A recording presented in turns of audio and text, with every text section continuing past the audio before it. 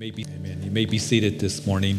And of course, we are going to continue in our systematic study through Romans. So we'll be in the 8th chapter, the book of Romans in the New Testament. If you'll turn to chapter 8, we left off at verse 31, and that's where we're going to pick it up again here this morning. So if you need a Bible, John has some in his hand, and as he's in the back, if you're towards the front, there's some on the front platform.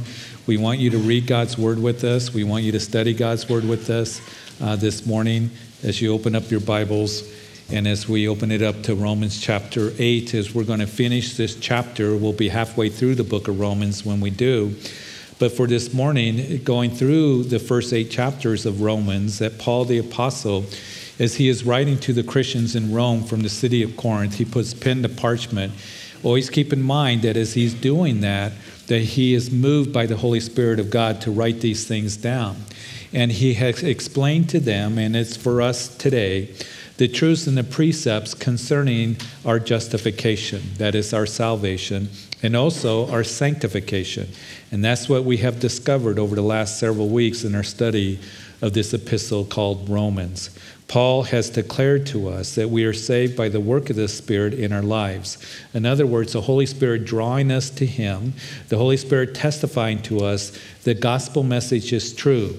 And you recall that it is Paul the Apostle that laid out the case that every single one of us, that we need the gospel. It's the power of God for salvation for all who believe. Because we have all sinned and we've all fallen short of the glory of God. And the wages of sin is death. So that has been declared quite extensively and clearly to us. And as we come to Christ in faith, we are born again by the Spirit of God. We are declared righteous and we are justified by faith. It is not by the works of the law.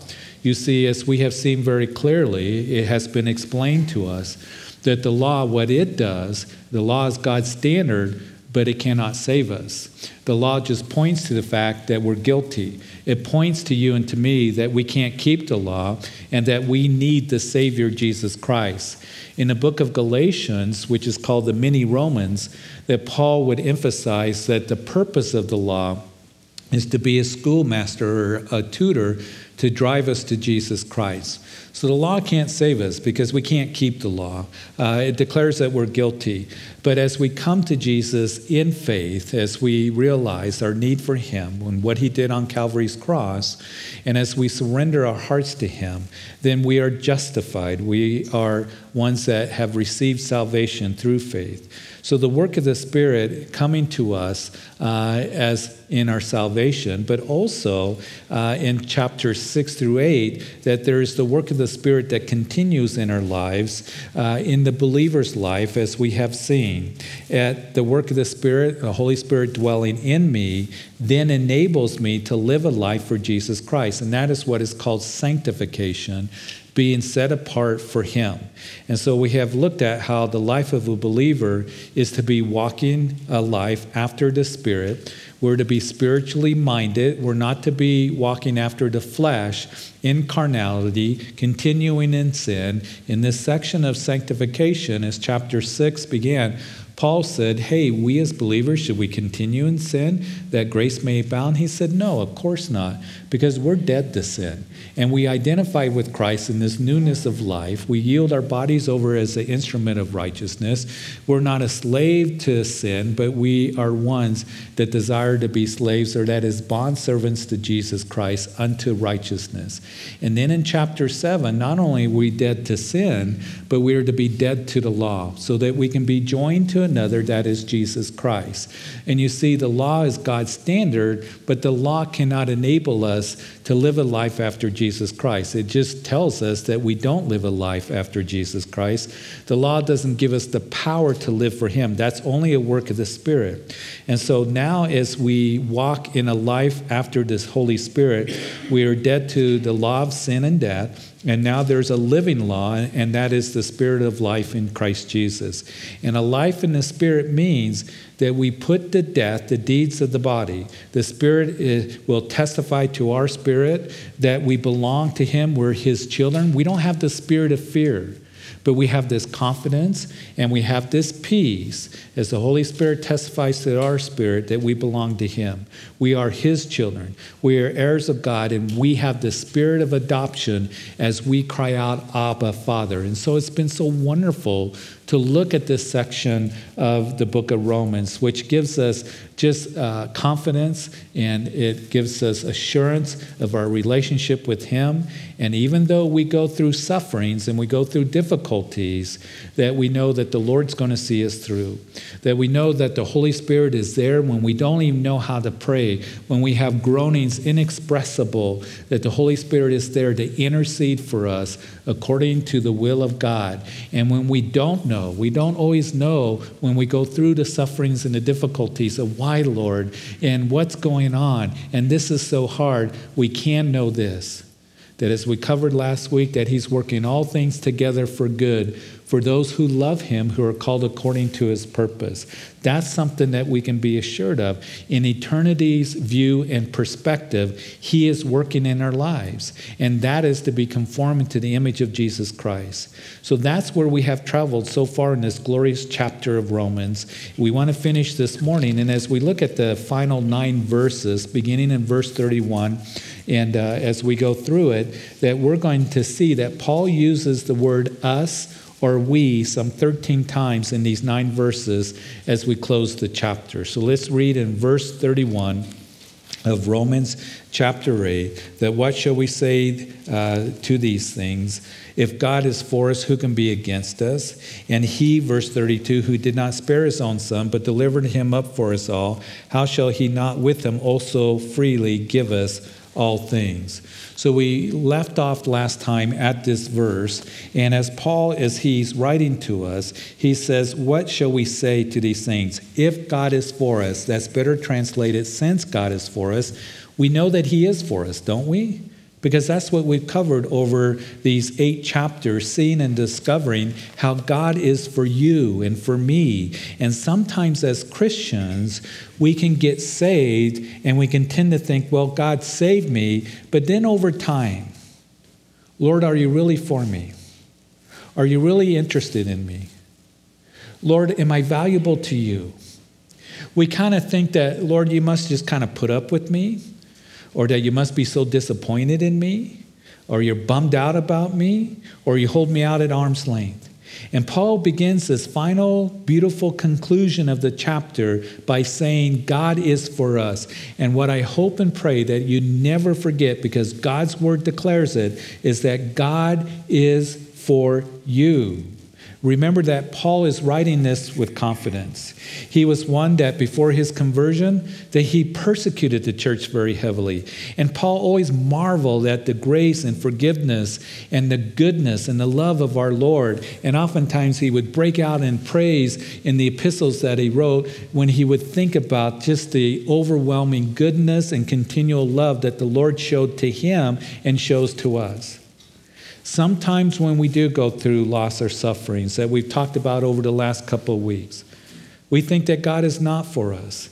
And the apostle has laid out the truth that we can know that there is a glory that awaits us and that he is working together for good. And what is that? To be conforming to the image of Jesus Christ. And then as we saw in verses 29 and 30 last week, whom he foreknew, he predestined. Whom he predestined, these he called. And these he called, he justified. And whom he justified, he glorified.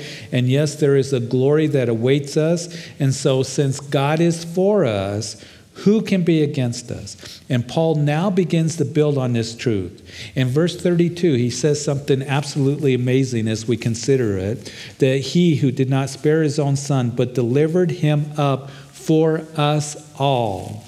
That means you. That means you individually.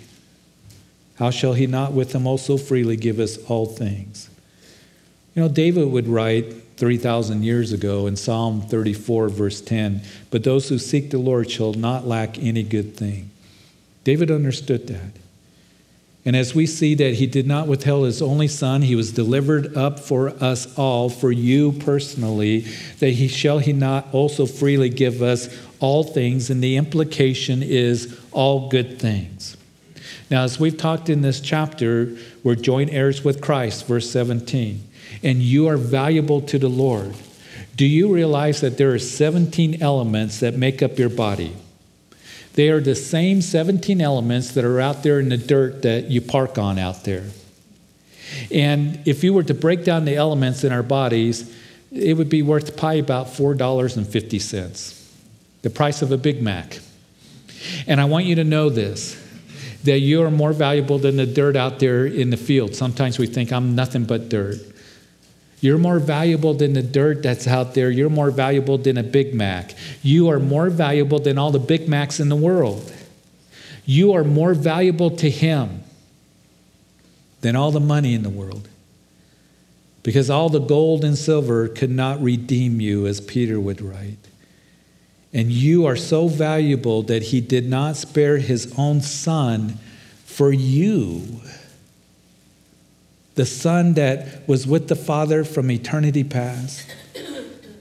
The one who stood with the Father and said, let us make man in our own image.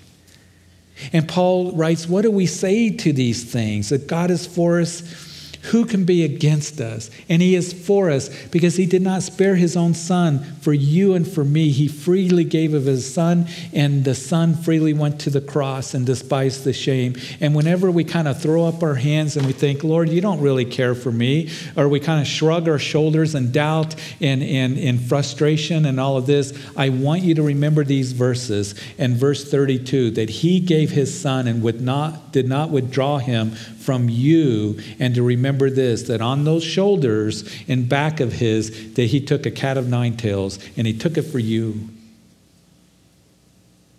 That ripped His skin off His back, that reduced Him to raw hamburger. That as you throw up your hands in frustration, Lord, where are you? Do you care about me? Do you see what's going on in my life? That you would remember this. That He stretched out those hands and allowed those spikes to be driven through His hands and through His feet as He was pinned to that Roman gibbet, and He hung between heaven and earth, and He bled into the ground for you. Remember that He went to the cross for you and for me, bearing our shame upon Him, bearing my sin, your sin, all because of His love, proving His love for us, that while we were yet sinners, Christ died for us. And God is telling us this morning that I gave you my Son, and I'm going to do what is good and best for you in your life now. And I can be confident in that because He's already given me the very best, His only begotten Son. He did not withdraw His Son or withhold His Son from us. And won't He freely give us all things, that is in eternity's perspective? So I don't have to doubt, I don't have to wonder, I don't have to fret, I don't have to be frustrated. Now here's the thing. Now God did not spare His own Son, whom He loved. He would spare Abraham's son. The classic story of Genesis chapter 22. And God come to Abraham, testing Abraham. And Abraham, you take your son, your only son Isaac, whom you love, and offer him as a sacrifice for me on the mount that I will show you. And Abraham took Isaac up to Mount Moriah to sacrifice him. And as Abraham was ready to plunge that knife, you know the story, into his only son, that the angel of the Lord Himself called out to Abraham and said, stop, don't lay your hand on the lad, for I know that you fear God, since you have not withheld your son, your only son, whom you love, Abraham, from me. And what makes that story so special and so unique is it would be 2,000 years later that the Father watched His Son go up that exact same hill to the top, Mount Moriah, that at that time in the Hebrew tongue was called Golgotha, the place of the skull, the place of execution. And He did not spare His own Son. There was no stopping the sacrifice. And He did it because He loves you. And here's the thing about Abraham. God already knew that Abraham loved God and feared God before he went up on that mountain with Isaac, because God knows everything. But He allows us the privilege of discovering who he is, his goodness, his faithfulness. God knew that Abraham loved him, but what is being said to us there in Genesis 22, Abraham, I know that you fear me. I know that you love me, and we see it together. We're seeing it worked out together. And the thing about Abraham, when we look at his life, Isaac meant everything to him. Abraham was a very wealthy man. He was one that had hundreds of servants. We know that Abraham had over 300 servants. He had huge herds of animals, and he waited 25 years, him and Sarah, for the promise of having a son.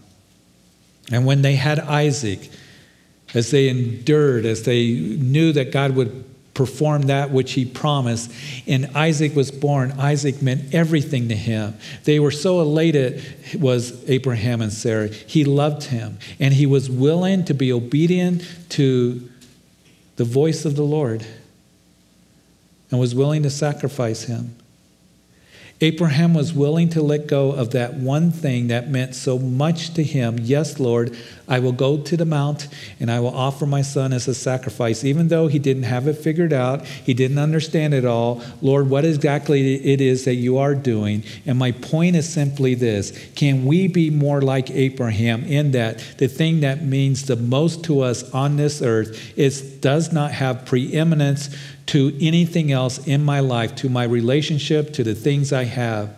It does not have preeminence over my love and devotion to my Heavenly Father. Relationships that we have and the things that we have in this life, they are important to us, right? I'm not saying they're not.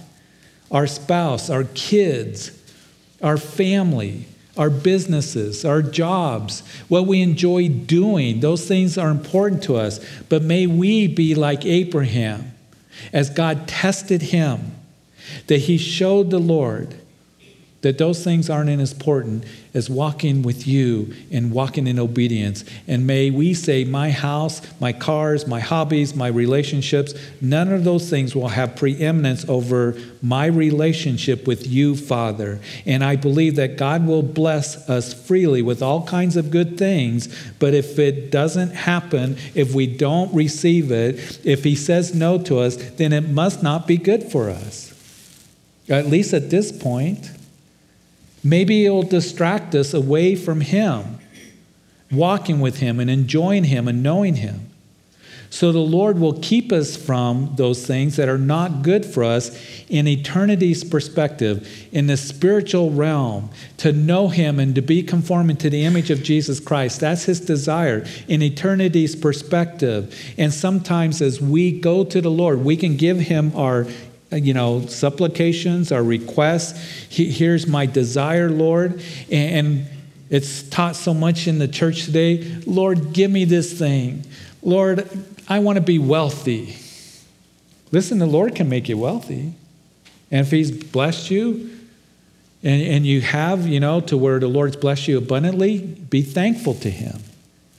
But I think for a lot of us, Lord, I want to name it, and I want to claim it, I want to be wealthy. We would take the goods and we would run. Perhaps that promotion at work, Lord, man, it would be so good. But perhaps he knows that it will take you away from him, that you'll get so distracted by it, that you'll be so busy by it. I can tell the Lord, I would love to have that cabin up in the mountains. Up in the Wind River, and have that cabin, and I can go there during the week. And would you realize the anointed messages that I can come up with? They would be so anointed. And I can come back, Lord, and really bless the congregation. And the Lord would say, Jeff, you have no business being up there because I know you. And I'll know that you'll be stomping around the woods and you'll be looking for that favorite fishing hole and all of that. And it can end up being a distraction away from him. My point is that God will keep us in a place where we stay close to him and won't be distracted. He may say no. He may say yes. He may say wait. Or he might say that I got something better for you. And if it is good for you at the time, he will give it to you freely. David understood that in Psalm 34. If he sees it's not good for you, then he won't give it to you.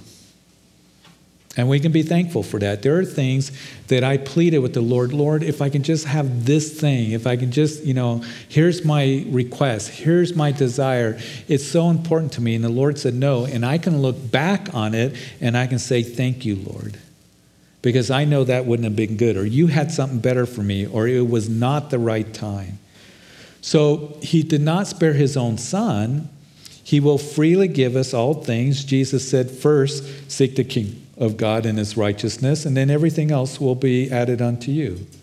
So when I don't get that thing, and I don't get my cabin up in the mountains, whatever, may not come my way, I don't have to be grumping, I don't have to be murmuring, I don't have to be griping, wondering why doesn't God care? Aren't I important to you, Lord? I can just simply rest in the fact that God is for me, and he wants the best for me, and that is the man or woman of faith, not, again, this name it and claim it nonsense.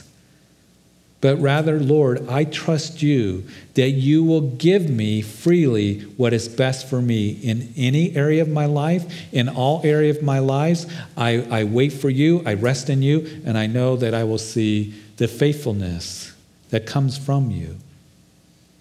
And we can rejoice in it. In verse 33, who shall bring a charge against God's elect? It is God who justifies. Who is he who condemns? It is Christ who died, and furthermore is also risen, who is even at the right hand of God, who also makes intercession for us.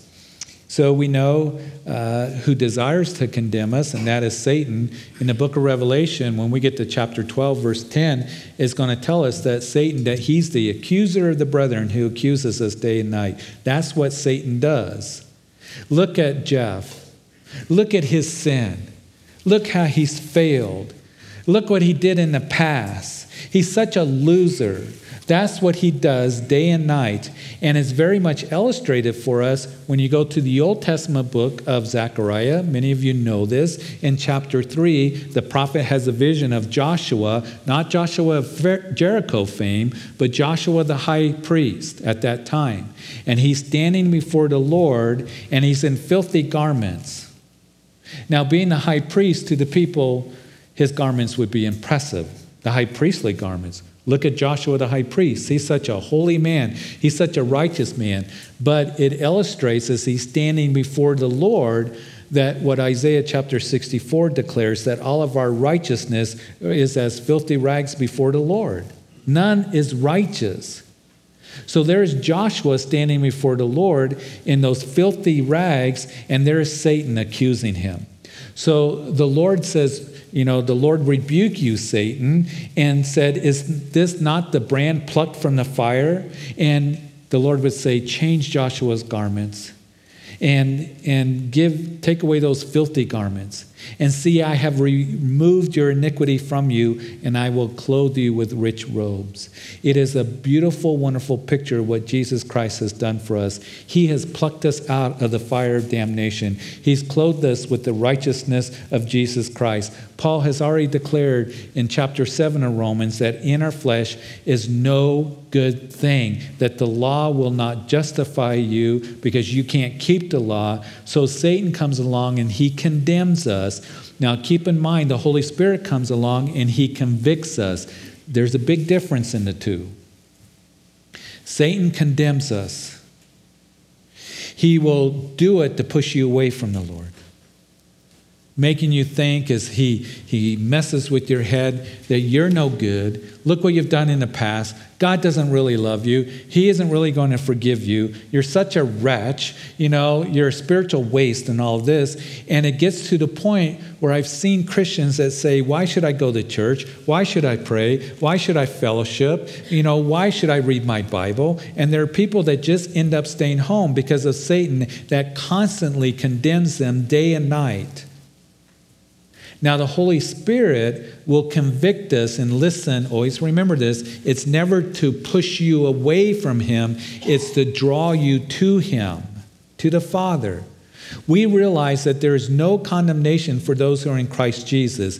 And Jesus himself said that I did not come to condemn the world, but the world through me might be saved.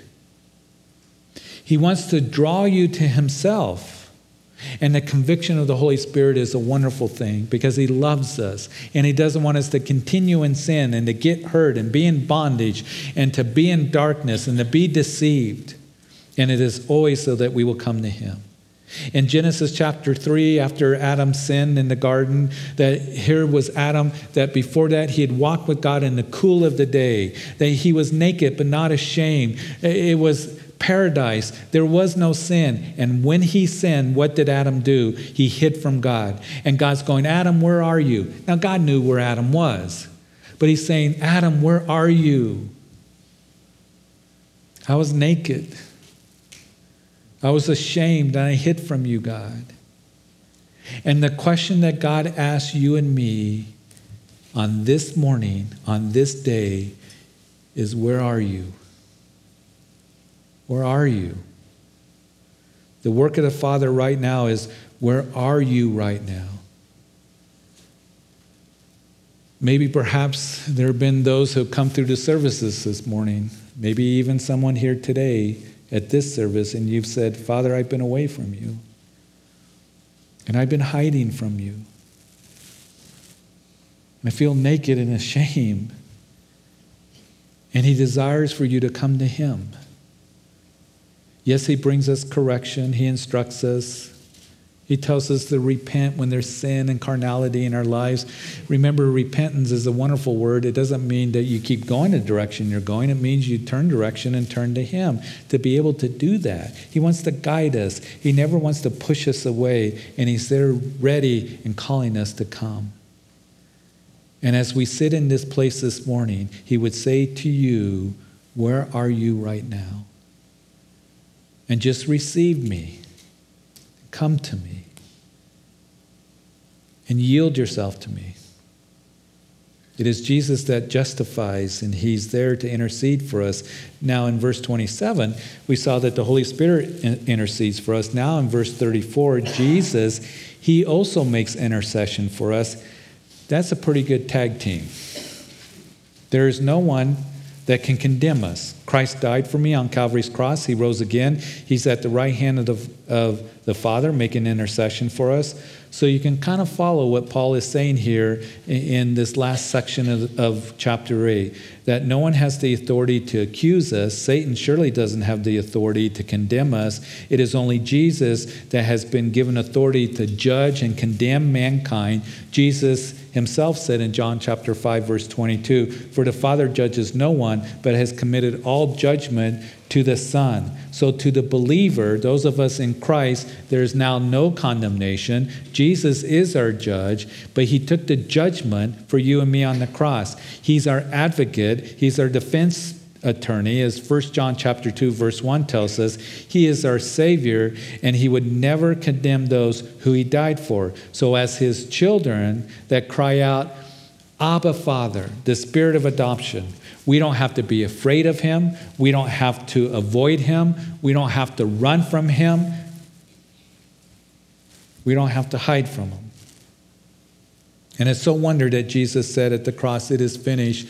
I've done the work. I paid the price. Our salvation and our confidence is in him, that Christ died for me. And now I can come into this loving, enjoyable relationship with the Father because of his love for me that was proved to me as he died for me, his Son on the cross. I am forgiven. I am redeemed. I am justified. I will be glorified. My confidence is in him. My confidence is not in the fact that I was baptized. My confidence is not in I was dedicated as a baby. My confidence is not in I was confirmed in the church, or I tied to the church, or I go to church. As good as those things can be, I keep this one declaration, and that is Christ died for me. And that's why Paul would say to the Corinthians when he first came to them, that I came to you preaching nothing but Jesus Christ and him crucified. He died for every one of my sins. So when Satan brings the accusation against me, laying out his case, that the Father turns to his Son, who intercedes, who's our advocate. And Jesus, who intercedes, our defense attorney, our advocate, stands up and says, I died for Jeff. I died for his sins. And Satan runs into that every single time, and it's the same with you. He wants to condemn you in your mind. You just say, listen, I'm going to lawyer up. I'm going to go to my defense attorney. You talk to him, my heavenly advocate, lawyer, and Satan knows that he's got a lost case every single time. So that's why Paul writes, who can bring a charge against us? Who can condemn us as God's child? No one. Because he died for me, Jesus Christ, and him crucified.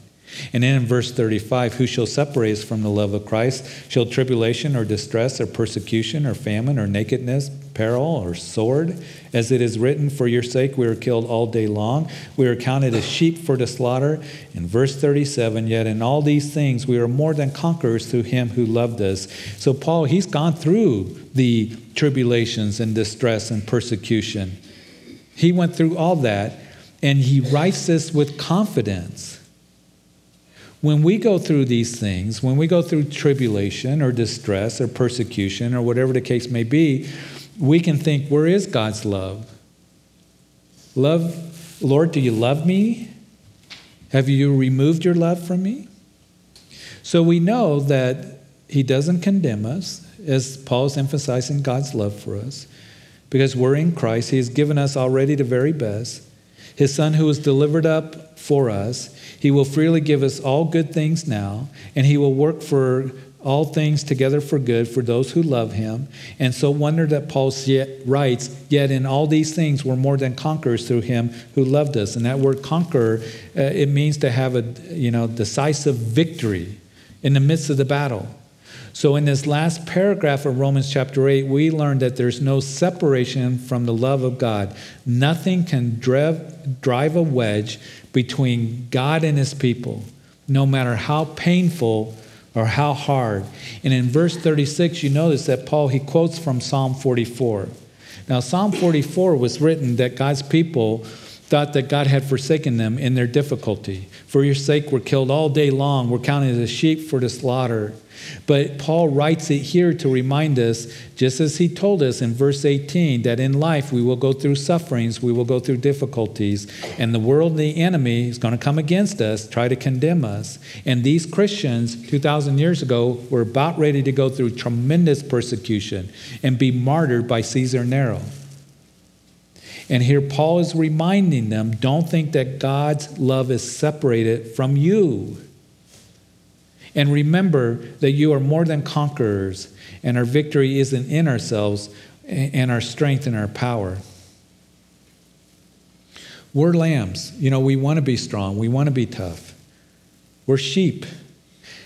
First service, I was bringing out this illustration. We're sheep, we're lambs. Lambs are needy. They're defenseless. They're innocent animals.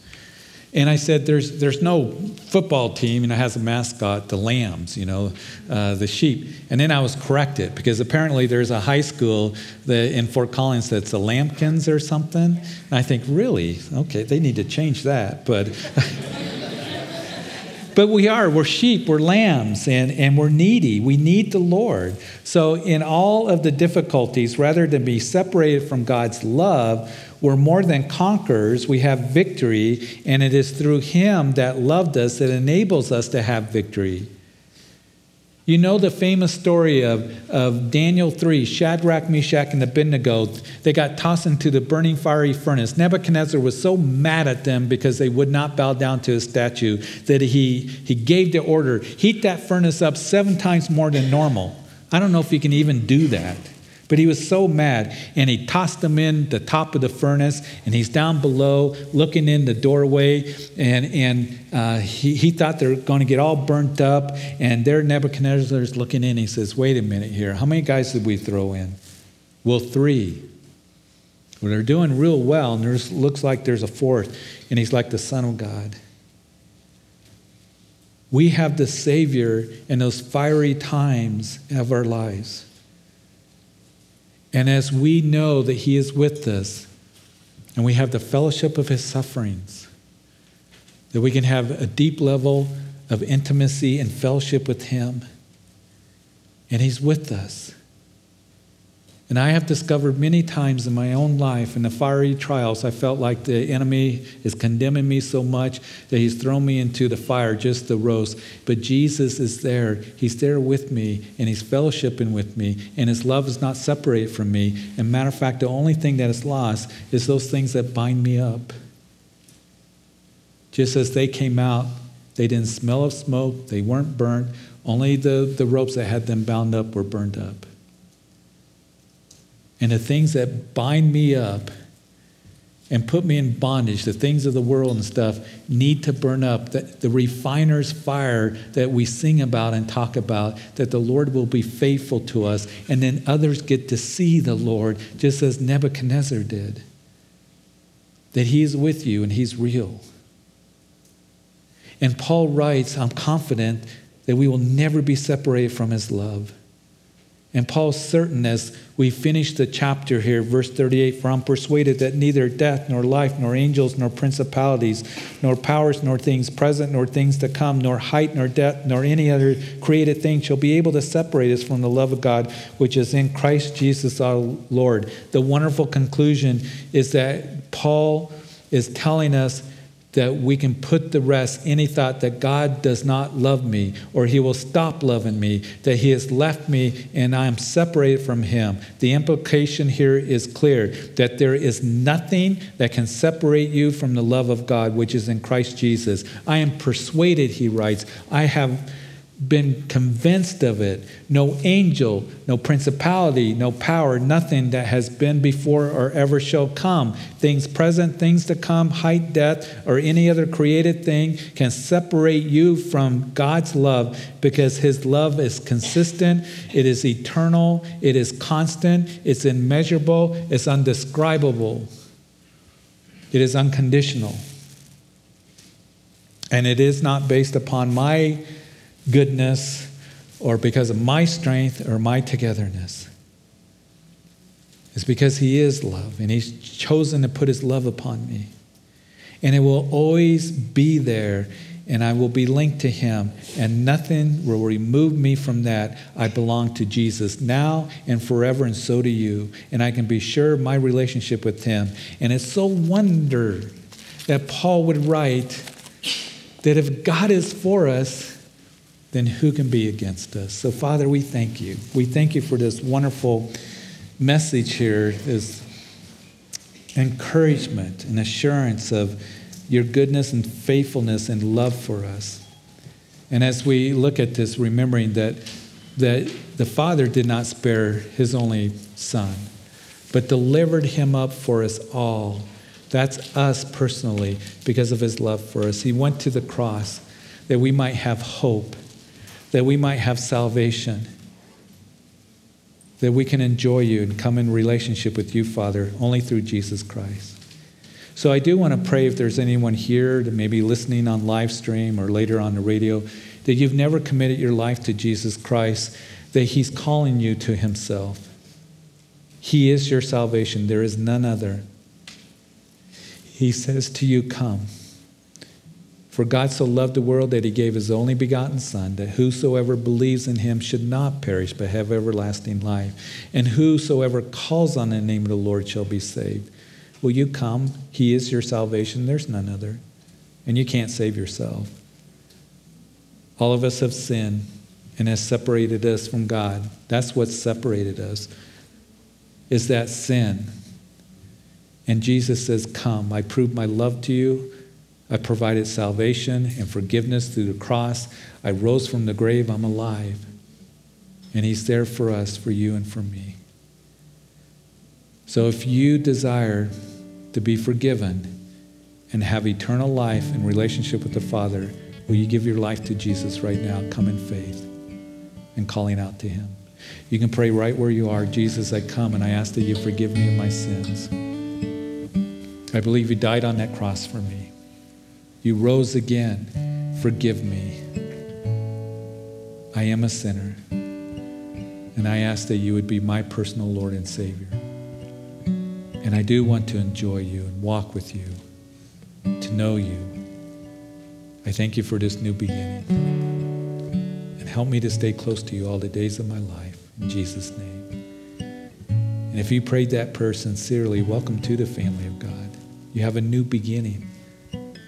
Born again by the Spirit of God. And so as we have the prayer team come up in just a minute, will you tell them the decision you made? Because we want to pray for you and we want to encourage you and continue to know him, continue to learn the word, to go to him. It's a wonderful journey that you're on. Father, I pray for all of us that you would just, Lord, remind us of your love, that you give wisdom to those who need it, who are confused or wondering. You give assurance to those who are doubting, that you give strength to those who are weak, provide for those who have need. And Lord, that we would never let anything have preeminence over you in our lives, knowing that you love us with a perfect love. So Father, bless everyone here as we go our way. And it's in Jesus' name that we pray. Amen.